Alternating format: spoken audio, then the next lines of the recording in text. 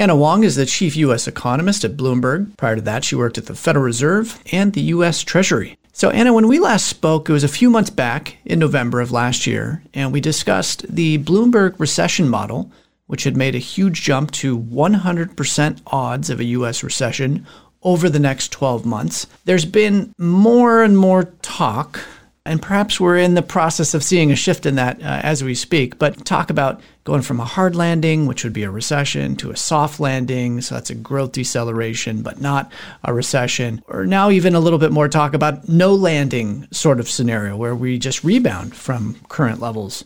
What is your current outlook on all of this?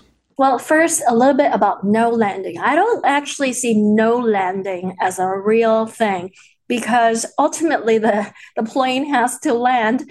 And if the economy is re-accelerating, which the no landing scenario is really about, then the Fed will just have to raise rates by higher until that they over tighten. So that no landing scenario basically is, I would rephrase it as a scenario where it looks like there could be a crash landing later on. So it's not actually a good scenario.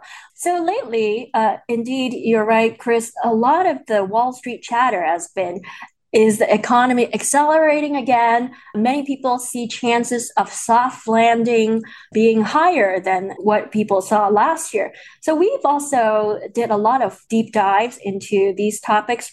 And here's what we found. That model still says 100% recession. And then we also look at recession probabilities implied by yield curves. So all those yield curves are also saying elevated and in fact increased probability of recession. And in particular, Powell's preferred yield curve has spiked dramatically. To listen to this full interview, in addition to gaining access to all of our premium content airing during the week, go to financialsense.com and hit the subscribe button.